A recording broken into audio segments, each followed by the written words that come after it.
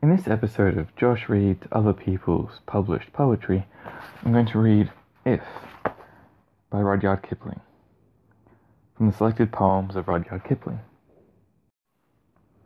If you can keep your head when all about you are losing theirs and blaming it on you, if you can trust yourself when all men doubt you, but make allowance for their doubting too, if you can wait and not be tired by waiting or being lied about, don't deal in lies, or being hated, don't give way to hating, and yet don't look too good, nor talk too wise.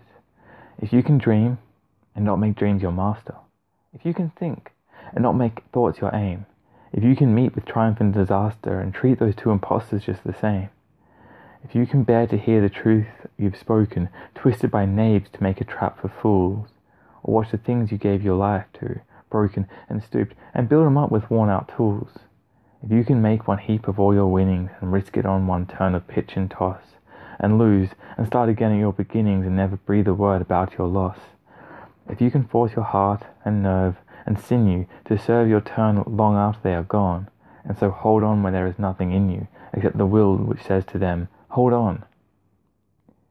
If you can talk with crowds and keep your virtue, or walk with kings, nor lose the common touch, if neither foes nor loving friends can hurt you, if all men count with you, but none too much, if you can fill the unforgiving minute with 60 seconds worth of distance run, yours is the earth and everything that's in it, and, which is more, you'll be a man, my son. Thank you for listening.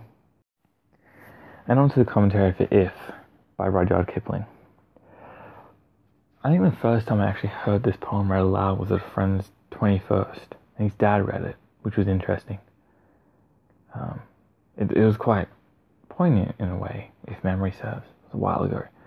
But it's one of those poems I think that's read a lot at birthdays and weddings and those type of events. And you can kind of understand why, given the subject matter. And I haven't read a lot of Kipling's writing in general, which is probably bad considering he wrote The Jungle Book and such.